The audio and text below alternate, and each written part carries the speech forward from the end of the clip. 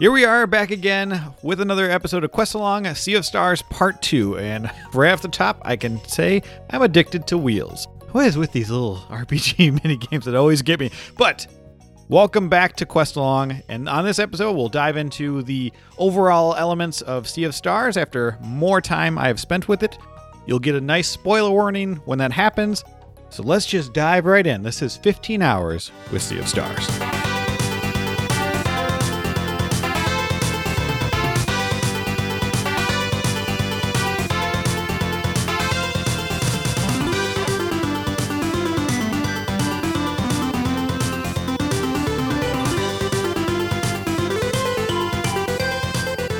Hey there, and welcome back to Quest Along. Thank you for joining me once again, and thank you for tuning in to this little indie darling called Sea of Stars. It's making waves, and you will be going through a lot of water areas, which is nice. It's like bright and colorful.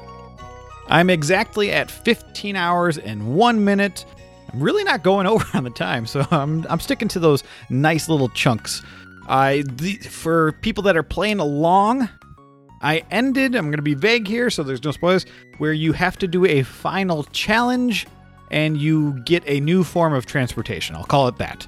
So when we get to the spoiler wall, I won't say anything past that, obviously, because I have no idea what happens, but that's your little gauge on where I've been in the story. But first of all, we're going to talk about how I'm overall feeling on this game. And, right away, I really like this game, but I'm also not like super, super high. And I totally can't pin down why that is. I think it's a combination of the little bit more goofy side of the story, like the character interactions and stuff like that, or just like the people that you meet. It seems a little bit more not as serious, which is exactly what I kind of wanted after Final Fantasy 16 and some other really heavy games. We do get some heavy moments in this storyline, but it is a lot more goofy than I thought. And, when I think back to Final Fantasy 6, there is a lot of goofy characters and stuff like that. And same with Chrono Trigger. But there is a better balance of that for me personally. But I still really like this game. I think you definitely will enjoy it if you like the Final Fantasy 6 Chrono Trigger. All those games I've said before. My nitpick of last episode was, you don't level up very often. And again, that is staying. I'm on level 12 after 15 hours of play. And it doesn't totally matter, because for balancing, it still works for the enemies you run into and stuff. But I am feeling that almost like attrition of battle sometimes. Because with the seldom times that you do level up, I'm not getting progressively stronger as quickly as I want to. And it seems like they built in this system where you don't really have to grind. But man, enemies just do so much damage to me still that I feel like I'm just never wiping the floor with the enemies that I'm running into, which is, it makes the battles more challenging. I have to think about them more and more, which is great. But I really miss that dopamine hit of leveling up more often. And it sounds like a really small nitpick, but I just think of all the other RPGs. When I'm not leveling up as much, it doesn't seem as fun. So it is a small wrinkle in the game, but it does permeate throughout.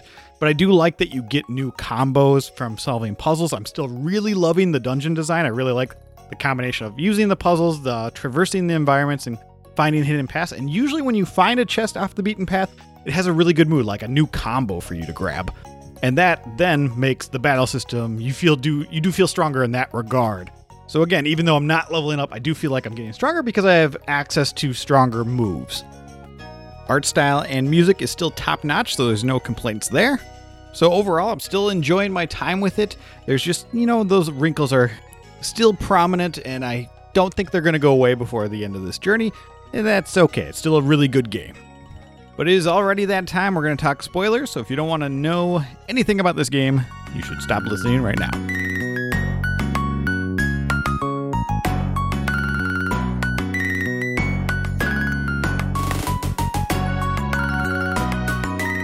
Right after I started the session, I spent over a half hour on that Wheels game trying to get a piece, and like I said in the top, I'm really enjoying this little mini game.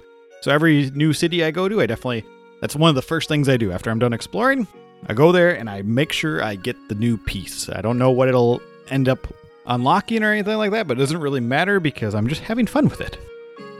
So when I talked about the sections that keep happening that are kind of one note, and this does permeate to this playthrough too is we get a lot of ghost-like areas. We're going now into this Dweller Island, the Wraith Island, which is really cool, and it's got this very interesting concept about people being mind-controlled, but it's dark, it's swampy.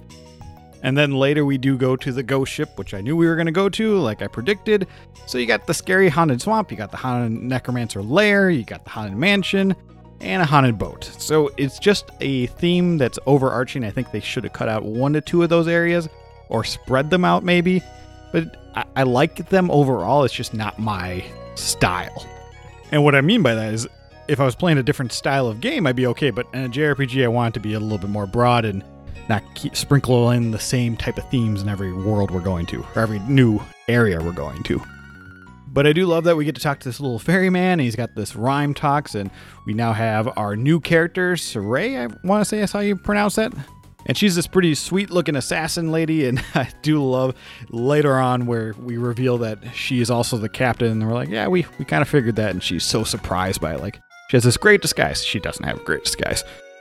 And I have been saying that I like the dungeon design, but that necromancer dungeon was very long, and the fight was very long too. I do like that we got this backstory about there being 3 twins out there, or sisters. I can't remember if they're twins or sisters. And one went to the dark side, we'll call it, with the necromancer. And we definitely get more Paper Mario humor where she gives you the soul stone, and you're like, well, I really need a green light too. And she's like, oh gosh, take it and just get out of here. So that banter back and forth of the weirdness between characters definitely feels more like Paper Mario games. And we finally do get to figure out what all this planning was from or the weirdness between the headmaster and the other Solstice warriors. Well, they're betraying us. I did not think that was the route they were going to go, so that was kind of a pleasant surprise. We definitely get a little bit more darker in the tone for the story. And we don't totally know the reasons. Obviously, it kind of seems like they want to stop this cycle that is happening. So we defeat the Dweller, but we don't kill its core. And we get to see the villains like warp into the battlefield with us. And I think that's a pretty cool moment. Before this, they were kind of more theatrical pieces, but now it seems like they're going to be kind of integral to the story. We don't get much development from them, but they do summon this Dweller of Strife, the big baddie from past years or something like that, past eras. And the headmaster really doesn't like that. So much so that he ends up just quitting, which is interesting. That's a little bit of a time jump, but yeah, he gives up. He just wants to live the rest of his life in peace. I thought that was actually a really cool moment, especially him throwing off his cape and his staff, and it's like, I'm done, I'm good. So with no hope of there being an eclipse coming, because we just went through the eclipse, it seems like we're a little bit hopeless, but knowing we're talking about these solstice gods or becoming gods, I feel like that's what Zale and Valerie do. It's what they're building towards. And I have a feeling that's how we're going to be able to beat the Dweller. But that is also another point that's kind of interesting. When we finally meet the Immortal Alchemist, I never mentioned it in the previous episode, but the storyteller of this game, we get to knock on his door, which I thought was actually really clever that we actually went into his little area that he's hiding out in. But he lets us know that in this prophecy, we will not be able to beat the Dweller of Strife, no matter what. So I'm really not sure what the game's ace in the hole for us to find is, or if we have to mess with this vial of time that he gives us, or that we go questing for. It doesn't seem like it's going to be used for that. But yeah, I'm a little confused why, if this guy is kind of seen from the outside and he can see the future or whatever and all the prophecies, why would we be able to beat this Dweller of Strife? Or maybe we don't actually have to fight it and we banish it somehow. I don't know. I'm not sure where it's going to go, but that's kind of fun. I don't know. I have no hypothesis of what's going to happen. Way before you meet Rasham, I do really like the building of the new town. Brisk got destroyed from the summoning of the Dweller, so it kind of started to feel more serious. And we take some willing townsfolk away from that, sail to a new island, and we get to have this cool building this town section, which I thought was really fun. There was the ticking time bomb of, the Dweller of Strife is here, but let's, do a little sidestep and slow down the story a little bit and build this new town, have some fun interactions. So I do like the distractions to the main plot line, because the plot line right now is just kind of like shuffling us from area to area. Get this little artifact. Okay, cool. It is awesome that Rasham joins our party. I did not expect that to happen. Right before the 15-hour mark, we get a new party member. So we're up to 5 of us now, so that's fun. And he's just a very interesting character. He's going to make sure his level stays with us. So he's supposed to be this all-powerful being. And nope, he's just going to fight alongside us, but he will not fight a dweller, which is an interesting little wrinkle. So even if we level him up and he gets really strong, we can't use him on the big bad bosses. So interesting choice, but I'm kind of curious how this is going to go in the end of all this as we approach the end game. I think it seems like it's kind of ramping up, but I can't totally tell. I spent a lot of time on that Wheels minigame. I did think a very funny part was when we finally get the ship. This is very early on in the playthrough, probably 5.5 hours, maybe not even. And the boat is so small that you're supposed to commandeer with the pirates, and it's just so good. So this game does still throw in those funny moments that I'm enjoying. But again, when the negative about, these impactful dark moments, like when you go to the island where the dweller is, I believe it's called Torment Peak, and these little baby gorillas are all looking down at their mom, and you realize that the magic of the island makes people forget about everything, and the babies are going to slowly get eaten by this dweller. And it's sad, and it's dark, but I think because it's talking little gorillas, it doesn't have as much weight if it was like little children or something like that. That's just a personal choice that I wouldn't have gone with. I still think the interactions in that scene are pretty funny, especially once you rescue them. I just wanted more weight, gravitas to the wanting to save them a little bit more. And it seems like this main gorilla was supposed to be kind of a big point to the story, but our characters, I guess, just know about them in the world, and there's no lead up, so it doesn't seem super important when we find out that this gorilla matron is down there being held against her will. I think we needed a little bit more build-up or a mention of it before this. Maybe I missed that, but I didn't hear anything, didn't read anything in the many stories that I've gotten so far either.